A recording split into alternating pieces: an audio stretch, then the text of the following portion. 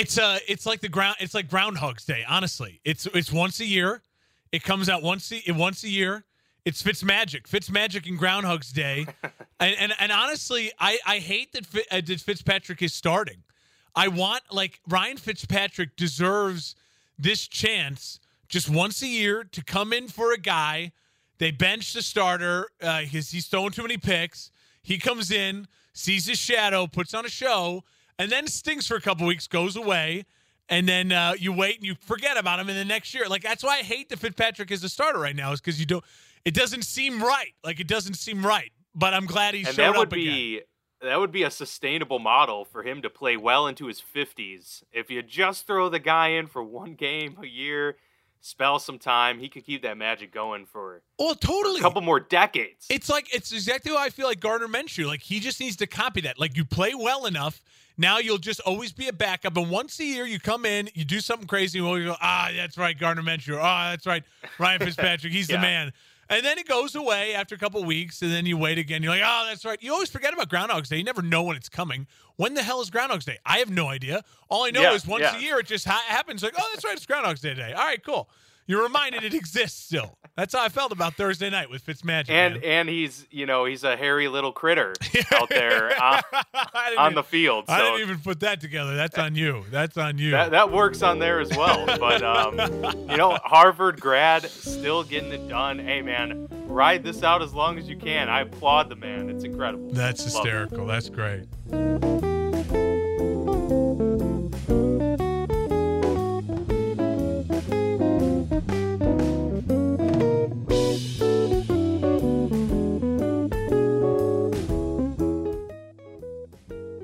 All right, welcome everyone to the Football Lounge. Here we are finishing up week 3 of the NFL season. It's already flying by. We're already 3 weeks of games in, and we got a great one coming up here tonight on Monday night as well. But man, yeah, it's flying by. This happens every year, and even more so this year with all the anticipation of sports coming back in general. And no preseason to kind of get you prepared and ready. It's kind of just boom, off to the races right away. It's been a blast so far. Some really good games each week that we've talked about here, and got another slew of them this past Sunday. So we'll obviously have a stacked show here for you. We're going to talk about our reaction to week 3 of the NFL season. Mark and I also have a good bold strategy cotton segment coming up for you. Some interesting quotes from 2 players regarding a big matchup. And then Mark and I, obviously, with our main headlines, and there's going to be quite a few elements this week in the main headlines for sure.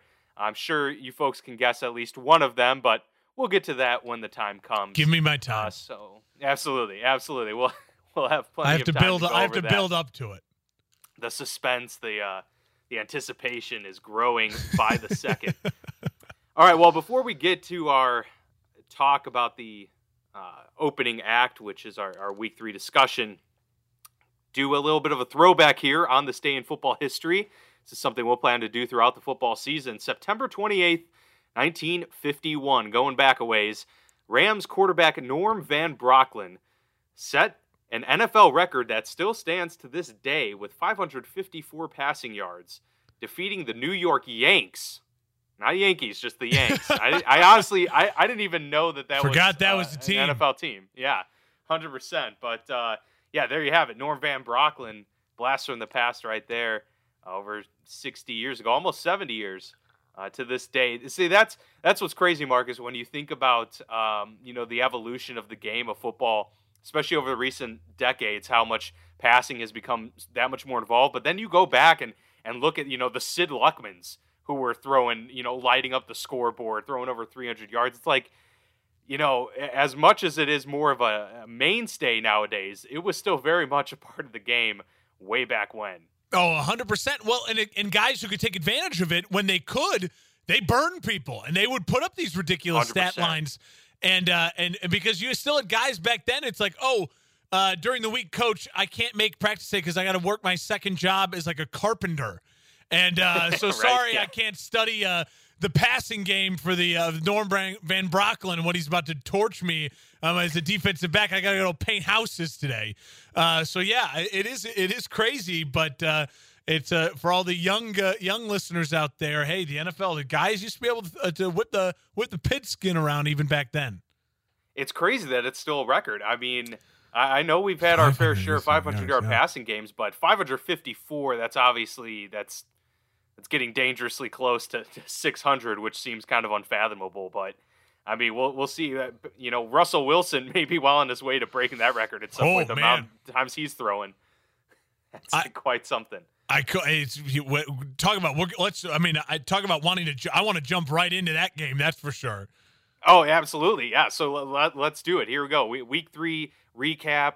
Obviously, we talked about the Thursday night game slightly there with the Fitzmagic continuing against the Jaguars.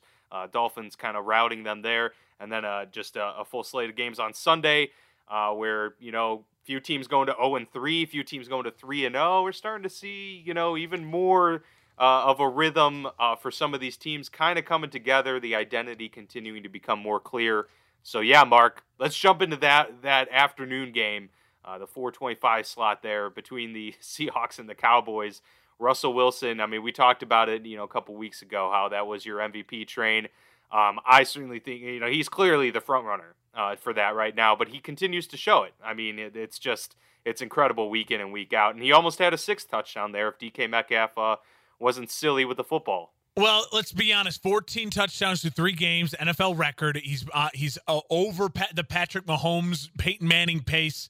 It's incredible what he's doing right now. But more importantly, what I felt about this game is, again, you're just learning more about who these teams are. That's why I love week 3. Week 2 through week 5, 6, 7. You just start to really learn who these teams are, and then can they change that? Can they make changes throughout the year to change your opinion on stuff? So what I felt about the Seahawks going into the year, it's just reiterating how strongly I feel about Russell Wilson and dominating and those weapons, Lockett and Metcalf. That's a receiving core at the beginning of last year. You kind of scoff at. You're like, oh, Metcalf seemed kind of like a reach. Lockett's undersized, but they work so well with Russell Wilson. Greg Olsen really becoming a part of that offense. The offense for Seattle looks great. The offensive line getting a little shaky, some injuries. I hate that move that Hill from the Cowboys did to Carson there, like the knee, the gator wrap thing that they did. Yeah, that was awful. It looked nasty as soon as I saw it, and you could tell it was one of those things that heavy fine. I wouldn't even be shocked if there's a suspension maybe. That's one of those things they got to get out of the game.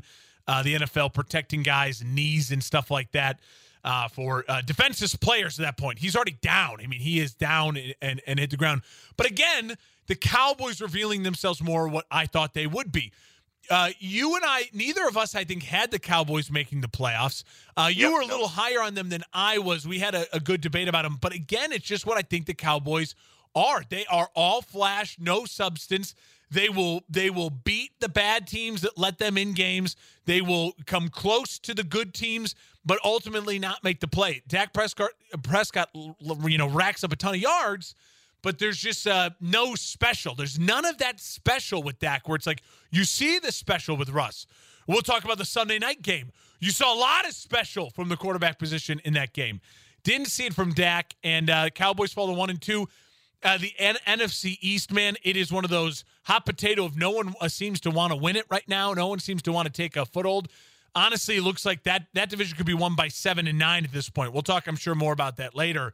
But the NFC least is exactly what we both predicted would be the worst division, and it is showing up that way, certainly. So my thoughts on that, obviously expected the Seahawks to win. The Seahawks still roll. Cowboys put up a lot of yards when it doesn't really matter and a lot of big stats, but ultimately are showing themselves to be what we think they're going to be, about 8-8, miss the playoffs. And you can talk about game script all you want, but at the end of the day, now we're 3 games in, and Dallas leads the NFL in passing rate. Yeah. They're throwing 60% of the time. That you have Ezekiel Elliott there. You should be able to run the football. And look, this comes as no surprise with Mike McCarthy. We knew that he was a much more air raid type of head coach than he is a pound the rock guy. But at the same time, you have an all-pro running back. This is very much a reason why these games are going the way they're going. I mean, they're one onside kick away from being 0-3. They're going this way because they're not really controlling the clock very much. They're not establishing any sort of rhythm or identity. They're just slinging it. And yeah, with the weapons you've got, every now and then it's going to stick. But this is, as I mentioned last week, this is not sustainable. This is not a sustainable way of playing football games. You're constantly trying to hang around and just hoping for something to break. You're not going to get those onside kicks, 5 times a year. You're not going to get them more than once, honestly. So I think the trouble's on the horizon. But honestly, the state of the NFC East right now is probably most favorable to the Cowboys, given the fact that the Eagles had such a rough, slow start, and the fact that, Washington is still very much in its youth in terms of developing itself. The Cowboys are lucky to be in it right now with this, with how they've played through 3 weeks, and they're, tied. They're right there in the hunt for the East. So it benefits them the most there. I couldn't agree more. And looking ahead, then the other game that it jumped out to me right away, obviously Sunday night, the battle between the Packers and the Saints. And Dan, I want your thoughts on this because you were high on the Aaron Rodgers revenge tour last week, and we talked a lot about that. Rodgers looked great. I mean, the flick of the wrist throw to Lazard was just nasty. Both of these teams, though, what I took away from this was both of these teams are capable of competing for a Super Bowl when they have their guy, when you have Adams healthy and when you have Michael Thomas healthy. What worried me a little bit is even though the Packers offense was humming, without Adams, that offense does look different. And there's so much that Adams does well. And I'd argue he's, definitely a top 5 receiver in this league, in my opinion. And what he does in the route tree that he runs, making it easier for Lazard, easier for Valdez-Scantling, easier for Jones. You need him, and you need him healthy. And the Saints need Thomas healthy. And I'll say this. Drew Brees, at this point, it's getting a little hard to watch because this is just not the Drew Brees. Now, I know they put up that stat, and Collinsworth's a big defending Drew Brees hardcore last night in the broadcast. Well, hey, over the past 4 years, they've always been towards the bottom of the league in air, pass through the air, yards per, attempt through the air. But you know what? They also haven't won a Super Bowl in any of those years. They haven't, and they've shown in the playoffs in all of those years when defenses clamp down and when they take stuff away and you playing better defenses, you cannot dink and dunk your way to a Super Bowl win. And, Dan, let's look at the box score. Besides the Alvin Kamara 52 yards touchdown, which was amazing, that pass play, and Kamara is brilliant. And incredible effort. Collinsworth's getting a little crap online for saying Kamara might be the best back in the league. I would be hard-pressed to argue that. Him and Christian McCaffrey are the prototype for what you want in a back right now. And Kamara is balling out this year right now. And that's a silly debate. But besides that 52-yard long pass, which was all Kamara, that was like a negative yardage throw that he turned into it. The longs, Emmanuel Sanders, a long reception of 18 yards, but not a lot of that through the air. Smith, long reception of 19 yards. Cook, long reception of 13 yards. Trotman, long reception of 10 yards. This is dink and dunk, and it is what we've seen from the Saints.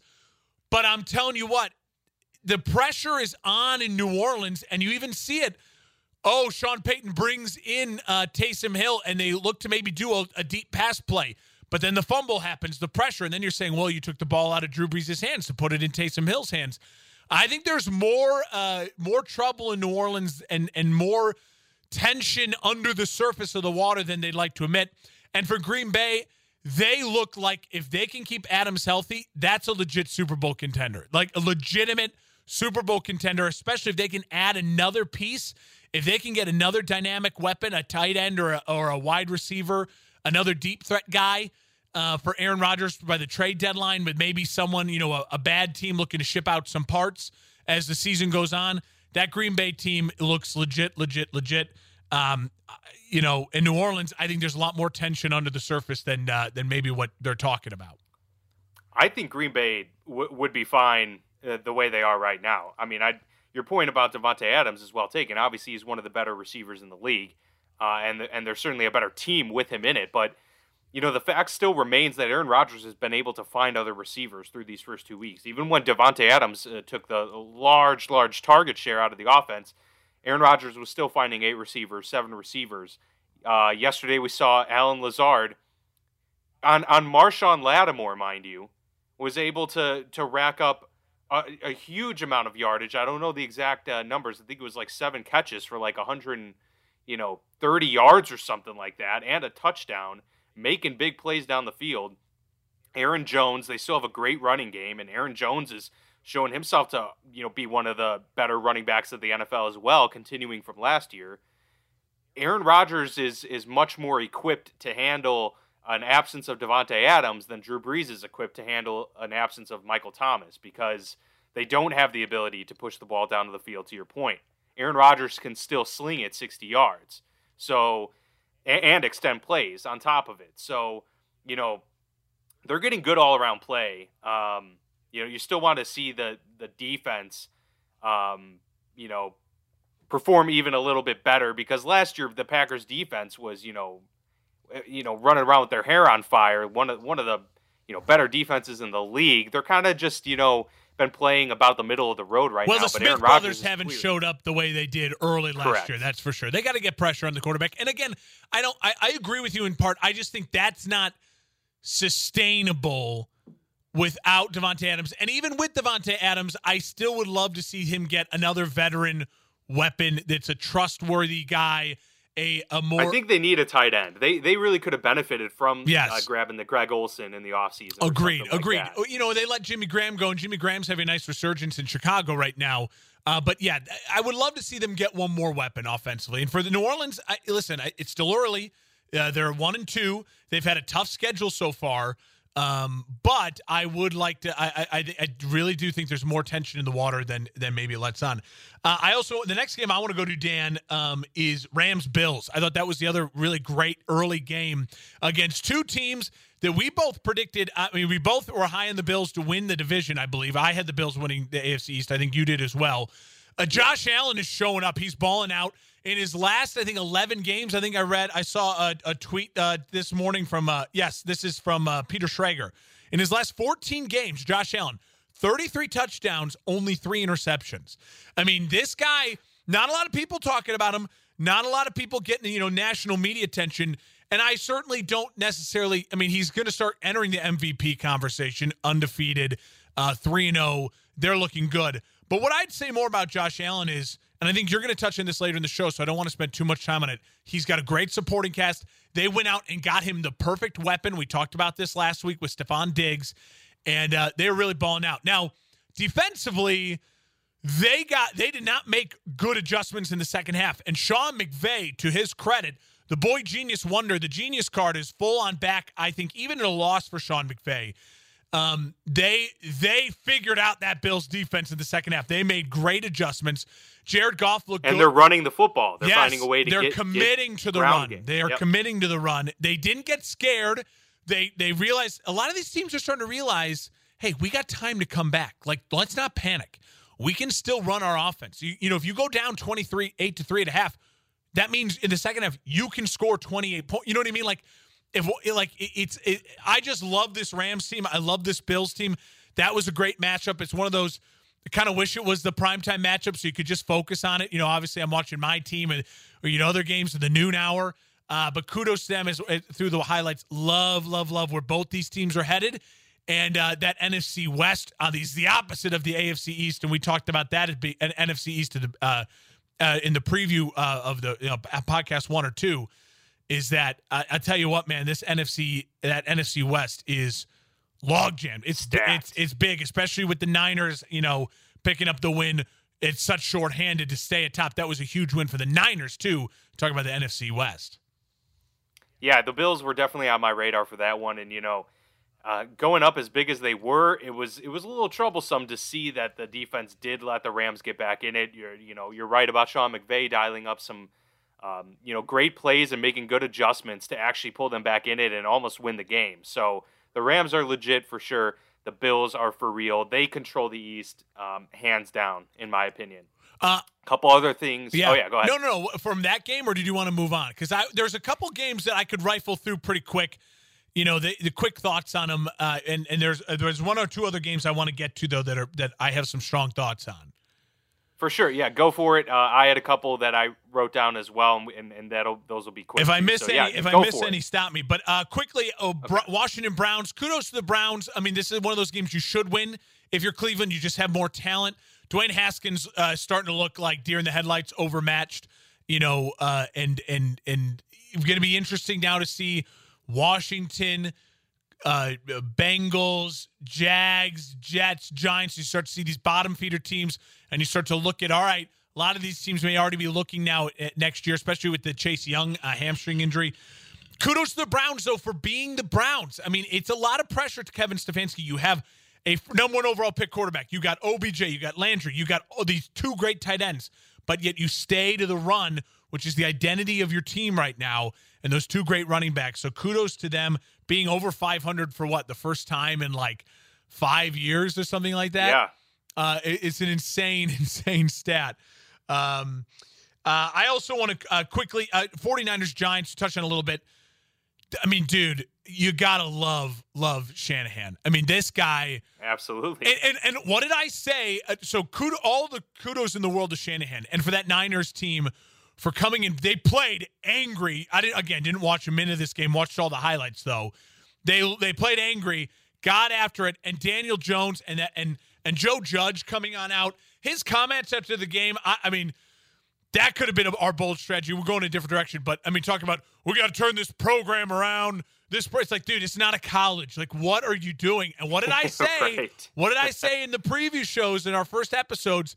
I wanted to wait and see with Joe Judge. I felt like it could be a disaster. It's looking like it is turning into an absolute nightmare for Giants fans.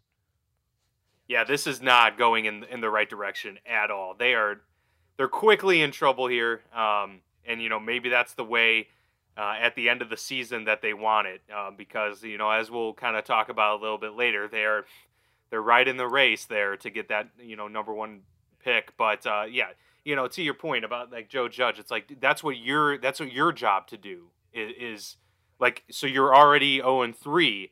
And you're saying, well, we got to turn this program out. It's like, that was your job. That's why you brought in. That's your job. They fired the last guy. You're the turnaround guy. What are you doing? It's embarrassing. Do quotes. your job, my man. Embarrassing quotes. Some others I want to rifle through quick. I mean, you could say the same. It's basically the same thing. The Colts-Jets game. Colts starting to figure it out. Colts defensive line. That Buckner underrated move you forget about in the offseason. Buckner from the Niners to the Colts. Yeah. They are playing great on both sides of the line, offensive line, defensive line. The Colts, Phillip Rivers is still a little bit of a liability. But, again, kudos to the Colts taking care of a very bad Jets team. The Jets are absolutely falling apart. The Panthers, Chargers, Justin Herbert, second time out, you start to see a little more of the rookiness. Kudos to the Panthers for picking up a win there.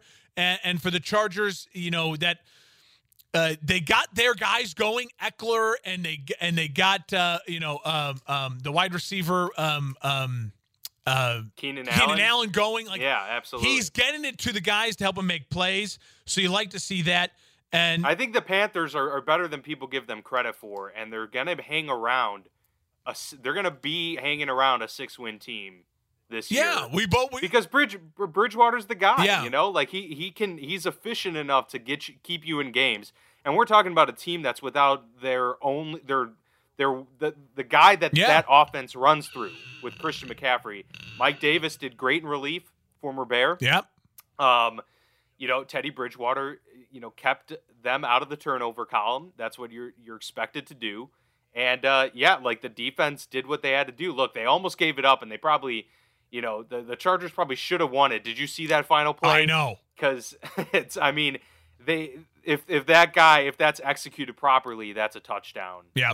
Without a doubt. But regardless, they got the win. Good for Matt Rule to get that first one. And quickly, kudos to the Lions bouncing back. I had a feeling about that. I talked about that in my show on Saturday morning.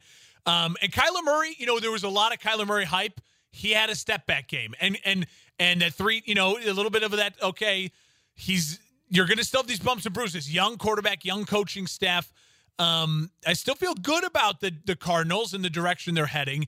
But, Matt Patricia, I was really hard on him last week.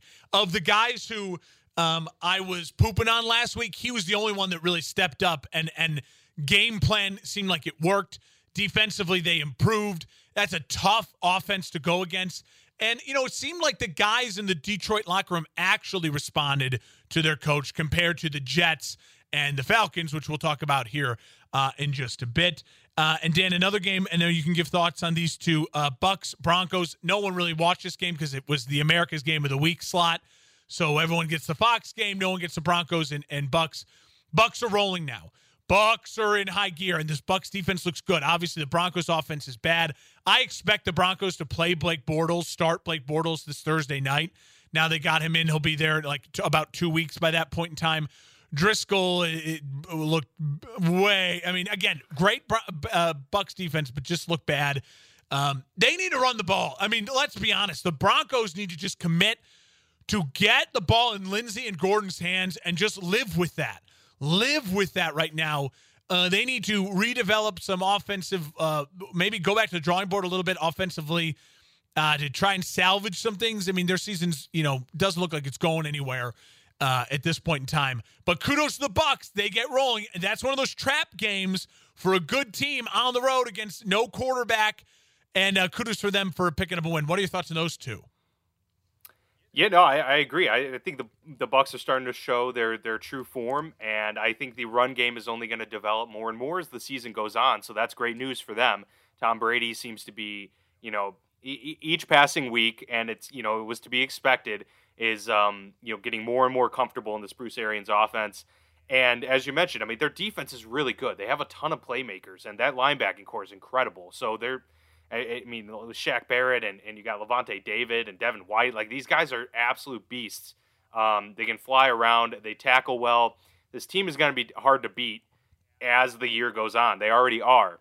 So with the way the Saints are looking right now, it's looking more likely that the Bucks actually are going to win this division. Yeah, obviously there's a lot of games to go, but look, the Bucks, I had them at 11-5 with a wild card. I was high on the Saints.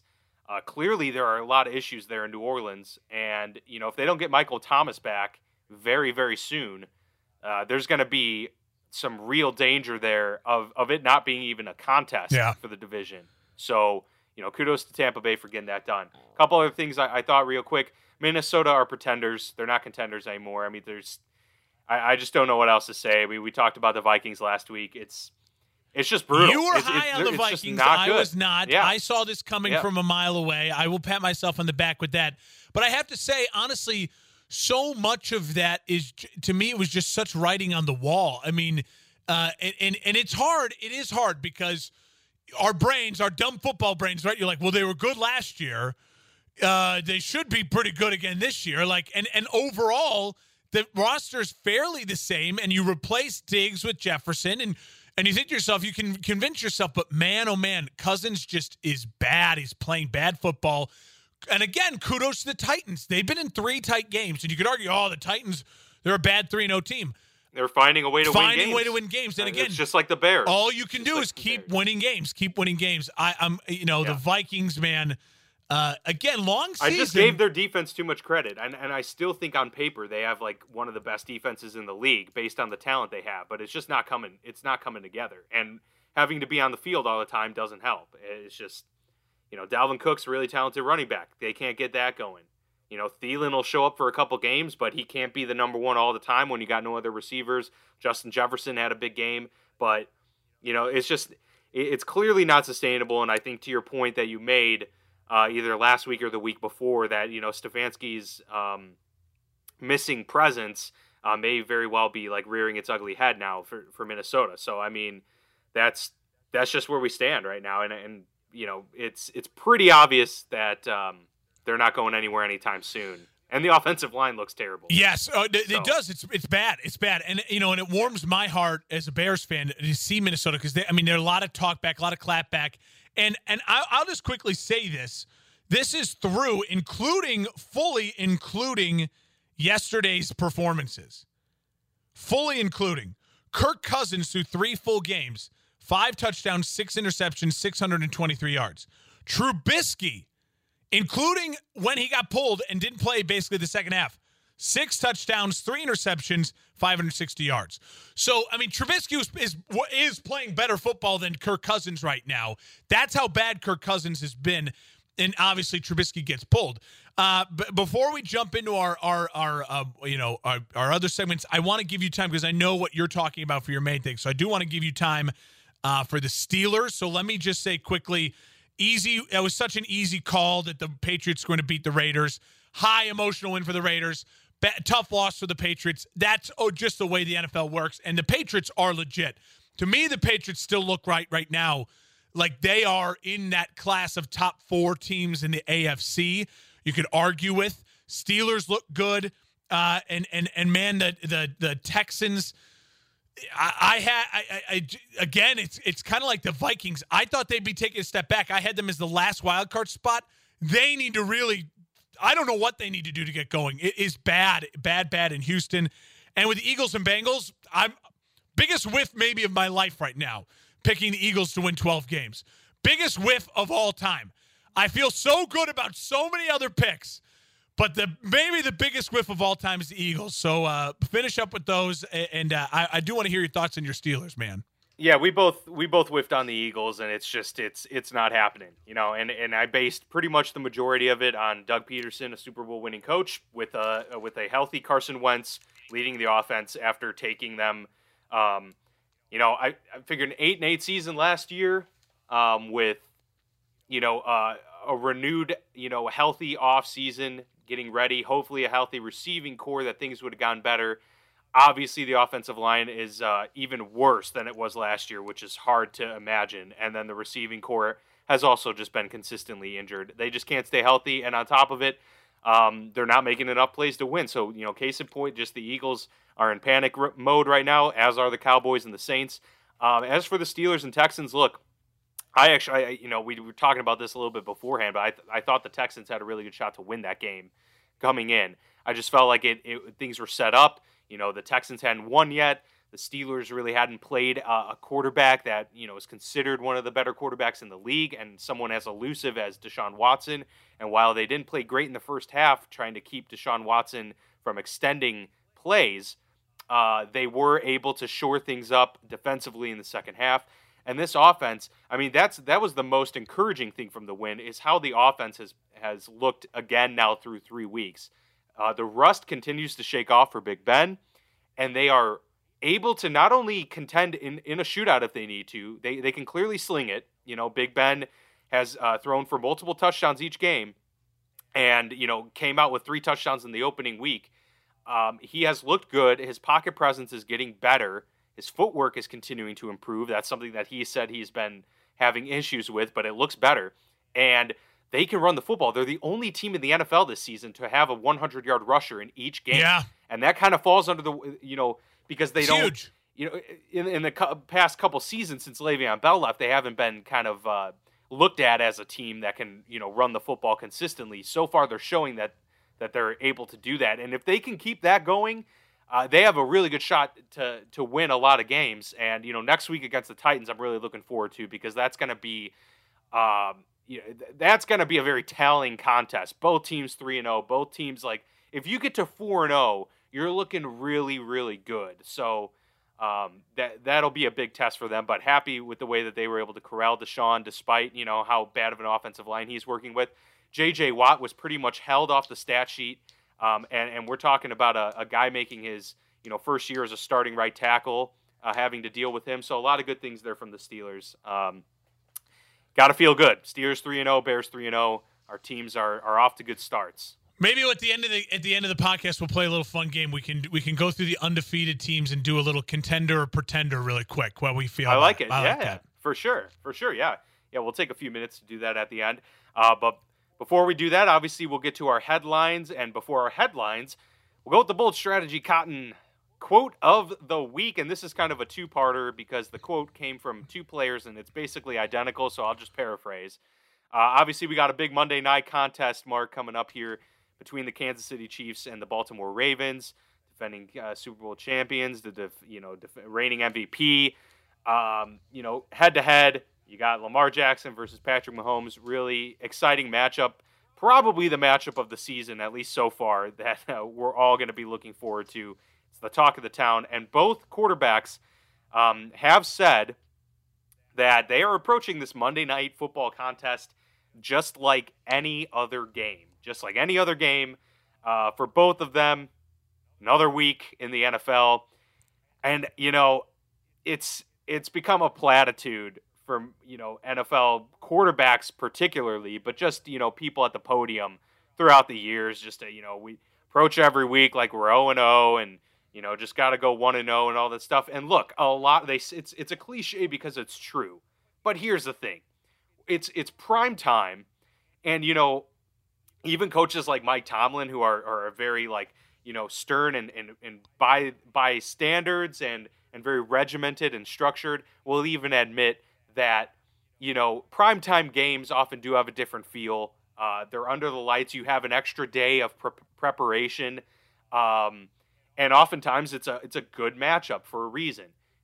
These two teams obviously know that it's a battle for the top dog in the AFC at this point in the season right now. And, Lamar's going against Patrick Mahomes. It's two quarterbacks considered to be the two of the best in the league. There's definitely extra emotion from the teams in general coming into this contest. I think it's a bold strategy because it's so not bold. You know what I mean? Like, it is the most, exactly. It's the most quarterback speak thing for them both to say, which me, if I was a fan of both teams, or if I was their coaches or I was their owners, I would be like, oh, 1,000,000%. That's exactly what I want to hear. I will flip the coin and say this. Patrick Mahomes has zero pressure on him. Zero. He is in now the category of Wilson, Breeze, like he was for years, Big Ben, like he was for years, Rodgers, where once you get one, there's no pressure on Mahomes until I'm going to say, about 2022. That honestly, like in the regular season games, and now, God, that's obviously barring massive collapses and 0-16 next year, whatever, blah blah blah. But you know what I'm saying? Like, there's zero pressure for him going into this game, and I think I won't spoil who I think's I would like to win because we'll pick it at the end really quickly. But I think there's a ton of pressure on Lamar. I think there's a ton of pressure on the Ravens. They're at home.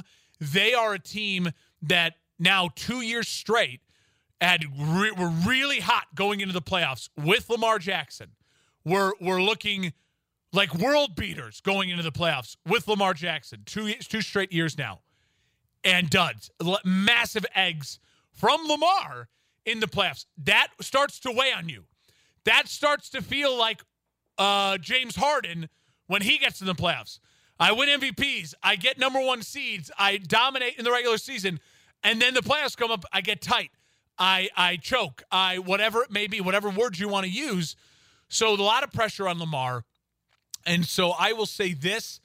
I think this is like one of those moments. I equated this on my show on Saturday morning. It's a very bad analogy, but it's my own Colin Cowherd coming out. It's like It's like imagine, Hugh Jackman, if he got offered a role on Broadway right now, right?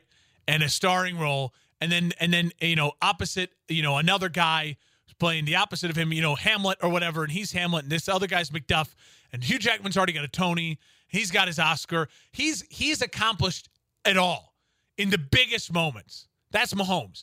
With this other guy, he is maybe the regional actor who's won some awards, got a lot of hype about this guy, but this is his first time starring on Broadway next to the all-time great, and you got to compare it, right? The pressure's all on the young guy. The pressure's on the other guy. So no pressure on Hugh Jackman. He's going to be Hugh Jackman. Even if he lays an egg and he's not great tonight, you're like, well, it's Hugh Jackman. That's what Mahomes has given himself. He's given himself that cushion. And so Lamar, there is that pressure, and I think Lamar is got to show up tonight, and they've got to show that they can win these games at home, and they got to show that when the big-time players show up and when these big-time moments, they play big and they don't shrink. And can they get out in front, play from ahead? We'll see. I'll make my pick at the end of the show. if you want to establish yourself as the class of the AFC, you have to earn it. Tonight is his opportunity to earn it. Lamar Jackson and the Baltimore Ravens can stake their claim and say, no, this conference goes through us. And that's what the big, because to your point, the Chiefs have already made that statement over their body of work in the past 2 years and able to get, being the defending Super Bowl champions. They entered the season being, oh, no, the Super Bowl runs through us. We are the defending champions. You got to beat us to get there. But this is the first step for Baltimore to say, no, this is our year to make that run, to get that done. So I agree with you there. And I'll just say, look, I get it from the quarterback speak. It's great. I'm not as hung up maybe on it as you are. I know you liked them to be very, rigid and just very matter of fact in their approach to the podium. And I am that way to an extent. But at the same time, I see no problem with just acknowledging, yeah, hey, we get to go up against the defending Super Bowl champions. So, yeah, it's a great opportunity for us. We're really looking forward to it. You don't have to say in any uncertain terms like this is the only game that matters or this is the game that is clearly above all the other games this year. All you have to say is it's a great opportunity for us. We're going up against the defending champions. They're undefeated. They're trying to prove something. We're at home. We got to be able to come out and get a win, and I see no problem with that. So they could have maybe acknowledged, I guess, the intensity of the moment a little more, but whatever. I mean, it is what it is. Just still interesting nonetheless that they're treating it like any other game because all the fans for sure are not. This is a big one, no doubt, when you just look at it objectively.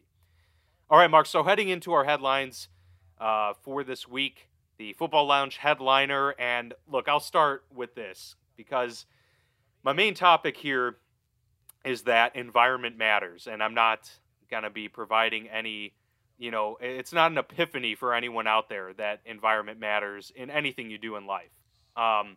But to the point, this occurs in any field, in any profession. If you don't go to the right place, especially coming right out of college, there is a window there where unless you are able to overcome certain circumstances and pull from within and find a way to continue to learn despite obstacles in your way, there is a chance that your potential could be crushed for years down the road if you're not in the proper environment. So if you go to a place that's got poor management, that has poor regional oversight, that has a culture of really not being competitive in whatever market they're in, and you're a young person with plenty of zest for the profession, you have a lot of good ideas that you're bringing to the table, but they're not really being rewarded because no one really wants to put the effort in, or nobody, people are a little bit too hard-headed, the bosses want to do something a certain way, then your potential is then either suppressed, or you then start to feel that you have to tailor your talents towards this particular structure, and maybe it would take years to unearth it once again if you're not able to kind of have that resiliency of overcoming. The same goes with quarterbacks, and especially young quarterbacks getting drafted to certain teams and certain environments. And I think nothing is kind of more exemplative of this fact than a look at the 2018 draft class, because we're talking about a draft class that had one of the most highly touted groups of quarterbacks, with 5 of them being drafted in the first round, and a lot of them in the top 10 there. Obviously, I'm talking about Lamar Jackson, Josh Allen, Josh Allen, Lamar Jackson. You've got Sam Darnold, Sam Darnold, Josh Rosen, Baker Mayfield. Exactly. So all of these guys, we can take a look at their situations currently and how they are doing in their respective locations. We talk about you can be a talented, highly touted athlete coming out, but when in the wrong place, you can fade, and everyone wonders what could have been. Some names that come to mind for that: Derek Carr or David Carr, Andrew Luck, even RG3 to an extent. Some of these guys where you're like, man, if they were given a different opportunity or if they went somewhere else, what could be right now in 2020 for these quarterbacks, or, what could have been of their careers? Obviously a lot of this rides kind of on the Josh Allen and Sam Darnold dynamic for me right now. Because Josh Allen, we're talking about a raw work in progress coming out of college. He was not an efficient quarterback. He was someone that was known to be a little bit too aggressive and not accurate and didn't necessarily have the skill sets to succeed right away. Sam Darnold came in as a much more polished guy out of USC, someone that could compete right away, someone that many said was probably the best quarterback in that draft class. And look where they're at now. They couldn't be in completely different situations. Josh Allen lighting it up in Buffalo. Sam Darnold, still everyone's having to question whether or not the issue is him or the issue is with the New York Jets. And here is where it all boils down to. Josh Allen gets into Buffalo. He gets a young, vibrant head coach in Sean McDermott who runs a tight ship but lets the players be themselves, values defense, and tailors the offensive schemes to the skill sets of his said players. He let Josh Allen run with the football more than anyone expected. You remember that first year? Everyone's like, wow, leaping no one realized over how guys. athletic. Yeah, leaping over Anthony Barr. And you're like, holy smokes. Like, this guy's way more athletic than we thought. And he was given the tools to succeed there. And then as the years went on over the last 2 years, he's got two young, talented running backs with him. He has a currently progressing offensive line that they've put some pieces into. They go out and get Stephon Diggs for him, all while maintaining a very solid and stable defense that helps keep him in games and takes a lot of the pressure off of him to constantly be playing from behind and have to be the guy that wins the games and makes the big plays for them all the time. And now we're seeing that he's been able to take this team to the lead of the AFC East and be competitive once again. The environment could not be a more stark contrast for Sam Darnold in New York. You go there, here we go. We're hiring Adam Gase to run the ship. We're going to bring in Le'Veon Bell here to be the primary running back. Oh, wait, but we're getting a head coach that doesn't really like working with a featured runner and isn't really kind of his style. And he's not really a big fan of the move in general. And then on top of it, we're not really going to go out and get any free agent wide receivers, even if, there's a wealth of talent out there on the market for anyone to go grab. We've seen the Texans make, a wild trade, getting rid of DeAndre Hopkins. So it's not like that was even out of the realm of possibility if you're New York to just go make a big move if you want to help your young quarterback succeed. We all thought, at least I did, that Chris Herndon, was going to be a much bigger weapon than he's been. But outside of that, we're talking about Braxton Berrios, Chris Hogan. I mean, at the end of the day, no offense to these players, but they're hand-me-downs at this point. So you're going to let your young quarterback grow in that system. How is he supposed to reach his potential? We've seen flashes of it. We saw that great play where he rolled left, threw across his body on a dime last week. It was incredible. And then we've also seen the moments like last year with the Seeing Ghost game and all of these things. And yes, Darnold doesn't just get a free pass for a lot of these things. But at the same time, the culture of New York has never been conducive to winning, especially in recent years. The head coach in Adam Gase has not panned out anywhere he's went and has not created a winning culture there. And then on top of it, you're going to give him a failing offensive line. They did try to address it this past year, and obviously they've had some injuries. But no O-line, no run game, no receivers to speak of. What is this guy supposed to do? He's the young kid in a new, starting his profession out straight out of college with a lot of promise and a lot of potential and no tools to actually succeed. And that is what I think we're seeing with Sam Darnold right now as the number 3 overall pick in the NFL draft to the New York Jets. And now they are 0-3. Darnold's 11-18 overall. I mean, you want to talk about, for all that's been said about Mitch Trubisky, he was given a pretty solid supporting cast there. They gave him a head coach that is an offensive mind. They gave him Allen Robinson. They said we're gonna invest in the running back position. They said we're gonna go and get Khalil Mack. We're gonna make this a dominant defense to help our young quarterback. And the fruits of that were that even though Mitchell Trubisky isn't the biggest talent in the world, he is able to have a winning record in the NFL still currently, largely because of that supporting cast.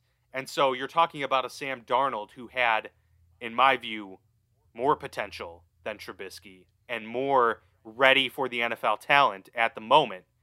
And he hasn't been able to nearly reach that cap. And it's unfortunate. And it goes to show how much environment matters. And, we could name countless examples. Kyler Murray, for instance, another one where, yeah, he's struggling, but man, they've given him the tools to succeed there. And they go out and get him DeAndre Hopkins, and they get him a college coach that runs the offense that he's familiar with. These are the things that make or break NFL careers. And resurgencies, they don't happen very often. They just don't. Quarterbacks that don't pan out in the first 4 years hardly ever make that resurgence later in their career because it's either too late or they're either just not that good. But I think we're seeing right now Sam Darnold being done a disservice for the situation he's been put in. I think you nail it, and I think it's the age-old NFL question. I mean, look at Baker Mayfield, 4 head coaches in 3 years. Every single career in the NFL is about circumstance. Where you end up, you have to put context into everything. If the Chiefs would have gotten Deshaun Watson, do you think they'd still? Do you think we'd talk about Watson the way we talk about Mahomes? I think it's very possible. Probably, and people always like to mention, the Bears took Trubisky over Watson and Mahomes. Do you think if Watson and Mahomes was in Chicago, that they would be as good as maybe they are now? Maybe, maybe not. It's all about the circumstance. It is the classic NFL. If Patrick Mahomes was the quarterback for the New York Jets, I have a very hard time believing that he is. Obviously, I would say he wouldn't have a Super Bowl ring right now. But aside from that, even him on the stat sheet, he would flash. But the wins wouldn't be there. Yeah. No, I think it's 1,000,000%. I think it's 1,000,000. And it's frustrating. And you're right, especially now with how many guys come out of college and are ready to go. And you get these general managers see this, the flashy new thing, as opposed to something like Darnold where you see, oh my gosh, he's got, just now marks all over his resume. We'll talk more about it later, I know, in our what if. And I have some thoughts on that. But I think it's absolutely right. And we're seeing it. And I think a lot of the recent draft classes are a great example of that environment. And again, it's a shame on those organizations for just being that inept. Remember, the Jets, by the way, they let their general manager draft. The draft was so bad, they fired him 2 days later. Exactly. And then bring a new general manager in who's now got Darnold and Adam Gase, who didn't choose them to be there. I mean, that's how inept the Jets have been. And it's showing on the field. When you have bad leadership in the front office, it shows up on the field because it's bad parts put together with bad leadership all around and a head coach that I've been saying it now for weeks. Got to go. It's the same everywhere in every walk of life. It trickles down to the employees. It trickles down to the constituents because if the leadership isn't there at the top, you can't expect it to just come out of nowhere, on the field or in the office or wherever. 1,000,000%. All right.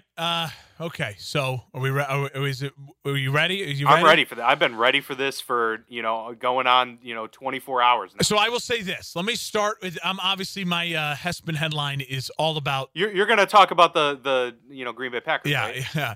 All about the Chicago Bears win. Let me start by saying that it was a win over the Atlanta Falcons, and let me say this. And I think this is important. The Chicago Bears are the first team in NFL history to win 2 games in a single season where they were trailing by at least 16 points entering the fourth quarter. Week 1 against the Lions, and then obviously against the Falcons. I also want to say this. The Bears are outscoring their opponents 41-10 in the fourth quarter of the season so far. I will say this as my a trusted fellow Chicagoan and confidant and lover of the Bears, Barstool Big Cat, said this morning on Part of My Take, I'm not going to apologize for a win. I am 1,000,000% always going to be thrilled with a win, no matter how it happens or what it looks like, because a win's a win and wins are hard to come by. That is very true. I will also say this. I'm trying to build up things, you know what I mean? I have been the staunchest Mitch Trubisky supporter maybe there is. And I think a lot of it has to do because of environment. I think there's been things where I question the way they've handled him. I've questioned a lot of offensive decisions. But what happened with the Bears in that early third quarter and that pick that Trubisky threw, you can see it. Matt Nagy snapped. He lost it. The relationship died at that point for Matt Nagy. And I will say this. I am extraordinarily disappointed now later on the fact, learning post-game, Mitchell Trubisky stepping to the podium, which he deserves 1,000,000% credit for showing up for the Zoom availability. He did not have to. And he stood there like a man, and he answered every question, and he answered them perfectly like a great quarterback speaks. He always does. And you wish Trubisky was almost an asshole or a dick or a loser or something, because then it would be easy to just be like, get out of here, you're trash. But the dude is such a good guy, and I think he's going to have a very decent NFL long career because of that. Also, I think he's got skills where he can play in this league. He can play in this league. And shame on Matt Nagy. Shame on him. I'm like a mother. Shame on you. You should apologize for him letting Bill Lazar, the offensive coordinator, tell Trubisky he was pulled, and Matt Nagy didn't do it himself. We learned that. And that's disappointing because Nagy, by all intents and purposes, has set a very good culture in Chicago. He's been a great leader, and he has done a lot of great coach speak, and he's handled a lot of frustration well.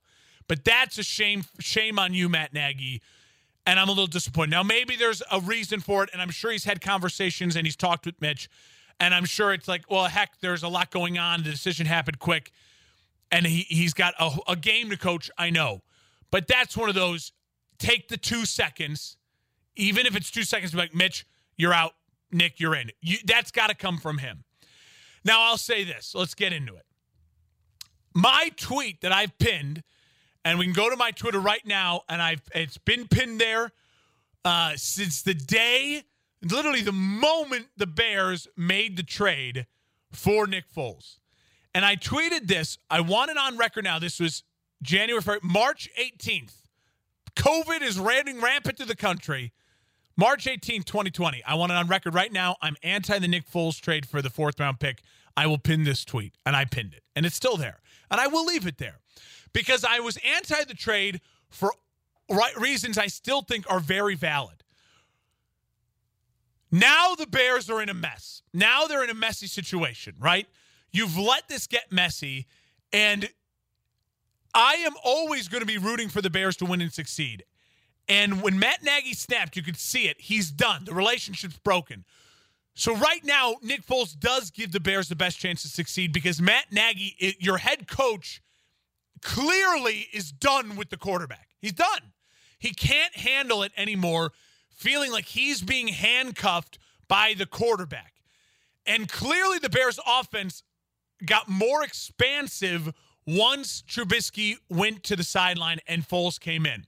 Nagy trusts Nick Foles to run his offense.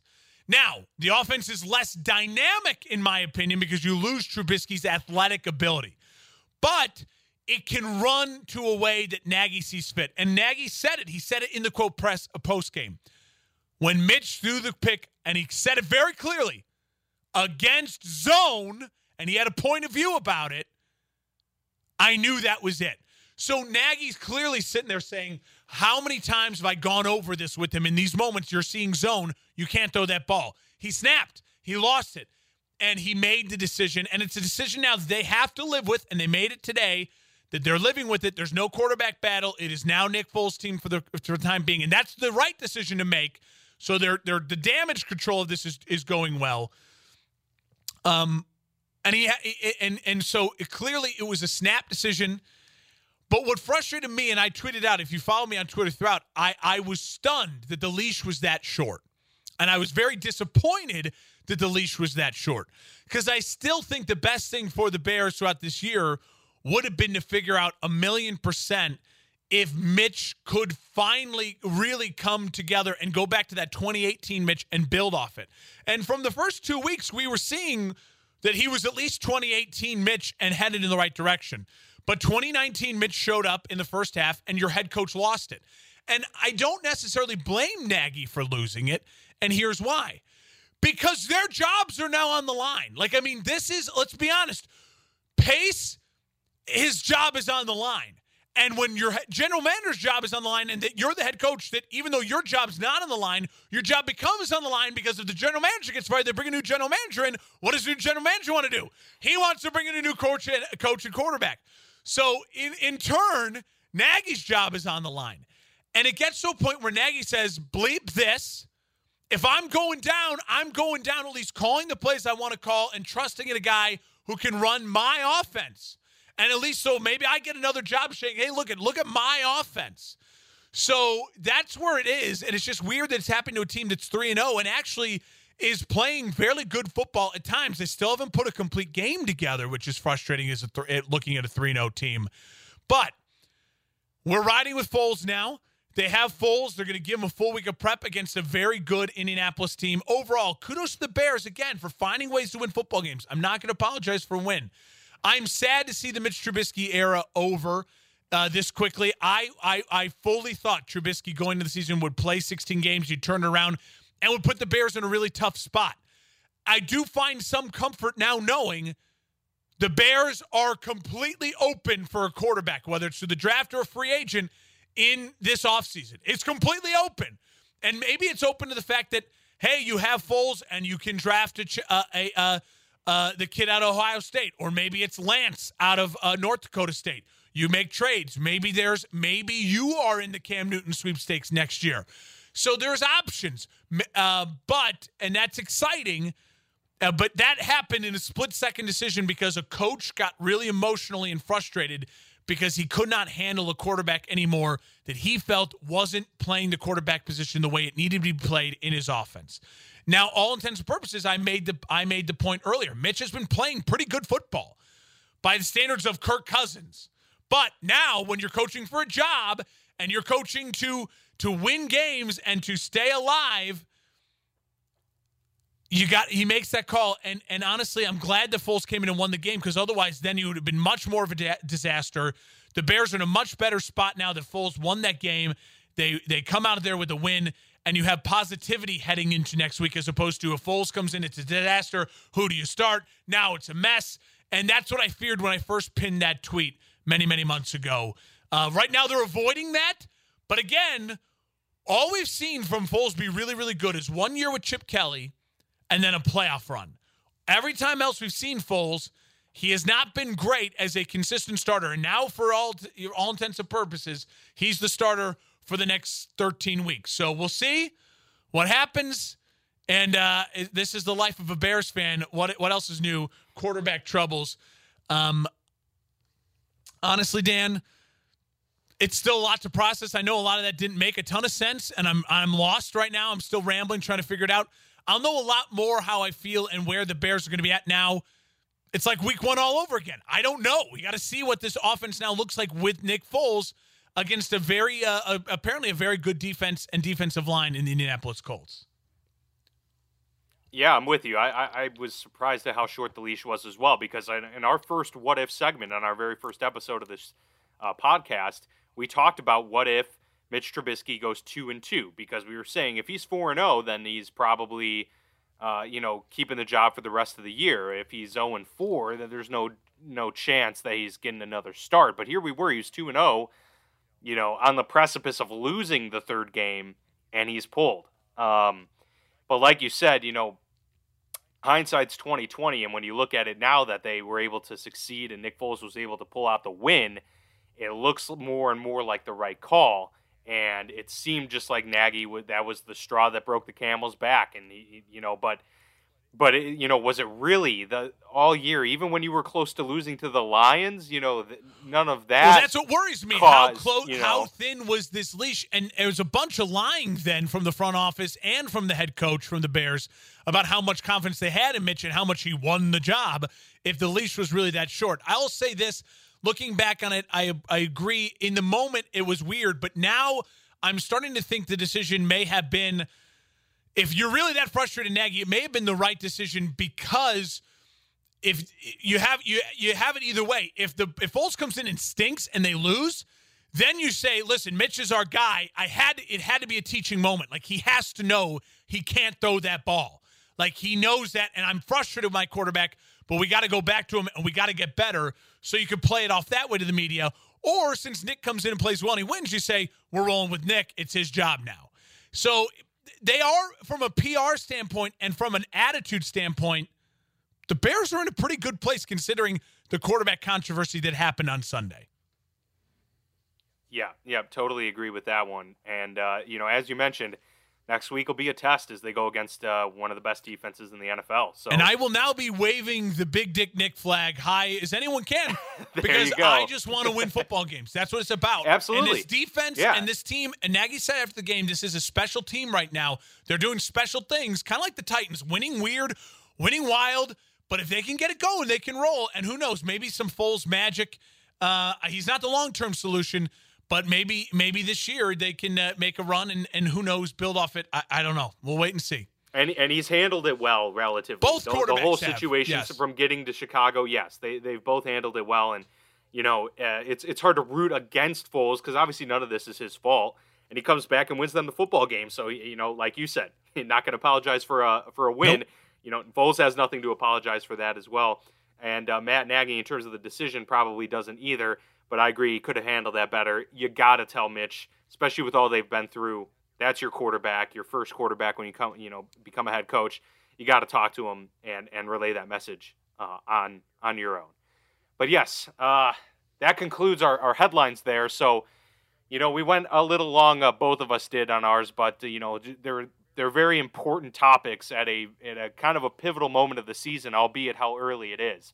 So I think it was warranted for kind of just what we had to rifle through there. And obviously the Bears' decision is probably the biggest quarterback. It's the only quarterback controversy remotely in the whole league. So, there's a big spotlight on it for sure. Let's talk real quick about our what if segment here, Mark. We don't have to dwell too much on it, but we kind of talked about this, a little bit earlier, and we mentioned it a couple episodes ago with the situation with Gardner Minshew and with the Jags take Trevor Lawrence. Well, what if the New York Jets or New York Giants get the first overall pick? And it's probably the most realistic what if that we've had yet because it's looking very, very likely that one of these two is going to be it. The New York Jets, I will eat crow for sure because I'm already ready to mail it in. The Jets are going to be just absolutely awful this year. And They're Giants, probably. I got to go back and check the tape, but you were pretty high on both those teams when I was. I wasn't high on the Giants. You said I just they wasn't, could win 6 games. I said they were how is that high on the team? But you were high on the Jets. Games. You were very high on the Jets. I thought the Jets were going to go 8-8, 9-7, and I couldn't have been more wrong. All right, but we digress. What is the what if? But yeah, so what happens if they get the first overall pick? Either team. I mean, are they moving on directly? Are they getting Trevor Lawrence and trading away Darnold, trading away Jones? I have 2 strong thoughts on this. And first off, if I'm the Jets, I 100%. If I'm running the Jets right now, I'm Woody Johnson, I'm the owner of the Jets. I'm already firing Adam Gase by the end of the year. So I'm starting with a brand new head coach. That's a given. So a whole new staff. If I get the first pick, I will also take Trevor Lawrence because that means I get the guy who we know is the dude, best quarterback prospect since Andrew Luck coming out of college. I get him, and I get a new head coaching staff, so I can pair them together. Let my GM get a coach, get a guy, and get the guy at quarterback. If I'm the Jets, I do it, and then you trade Darnold. See what you can get from him. Maybe a second rounder, a second and a seventh. You know what I mean? Try to build up some picks. And you then go what the Bengals did, all in on, can we protect our young guy and we build around it. Now, if I'm the Giants, I don't think the Giants pull the trigger. And part of the reason is because, first off, I think it's just a year thing. Giants have Daniel Jones, it's only his second year. So the Giants organization could say, we're not bailing on this guy. And the Giants aren't going to fire Joe Judge after 1 year because then Dave Gettleman, he's got to go too. You can't run through that many coaches. So I think the Giants, if they get the number 1 overall pick, they can sell this. Listen. We didn't have Saquon. Daniel Jones is still young. It's our first year with Joe Judge. We're going to trade this pick for a bevy. Who wants it? Come get it. Give us your first, a future first, some second and third rounders for this year, and we're going to try to rebuild this thing with the guy. We believe in Daniel. We believe in Joe Judge. They got to sell it like that. I just don't think the organization can quick turn that way because you've still seen flashes from Daniel Jones. Now, listen, if I was the Giants, I would draft him and I would get rid of Joe Judge, but I wouldn't have done it. Like, I'm trying to predict what will actually happen. I think the Jets would do it. The Giants won't do it. If I were either team, I would do it.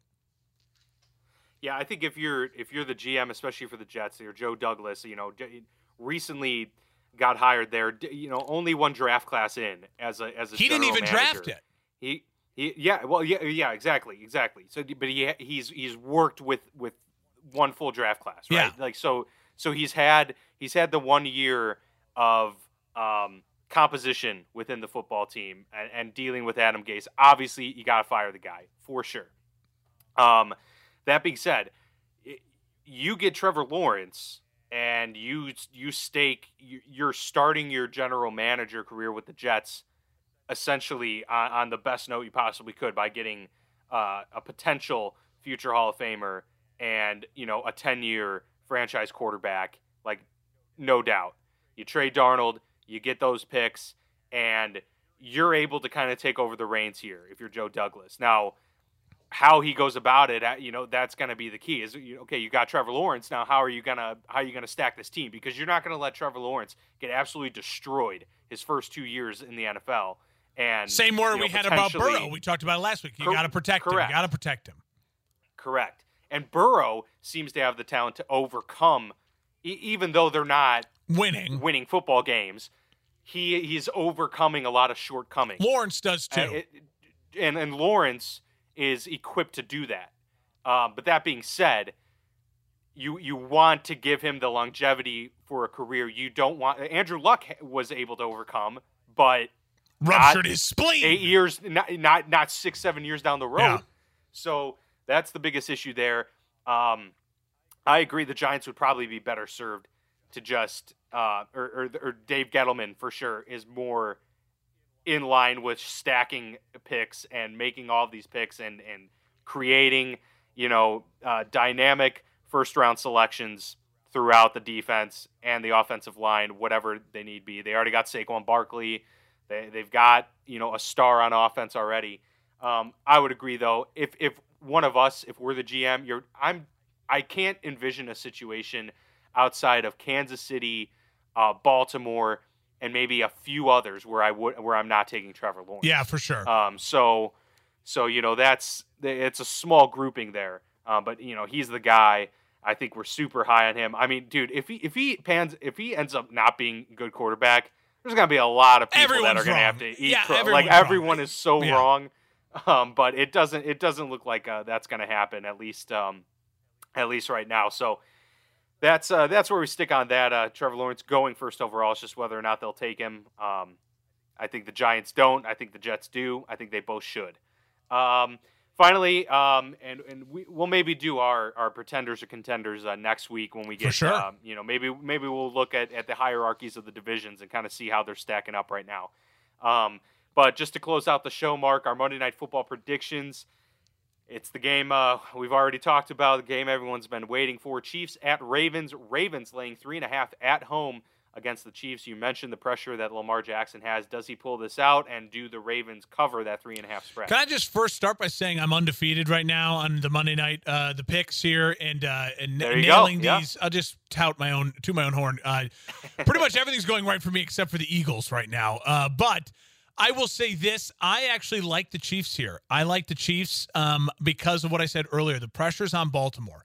And when you play with pressure, if they get behind even remotely, I just think that builds and snowballs. I like Kansas City to come out. They had a rough win against the Chargers. It was a weird game where they weren't expecting it. I think the Chiefs take care of business. I think the Chiefs have a special to them.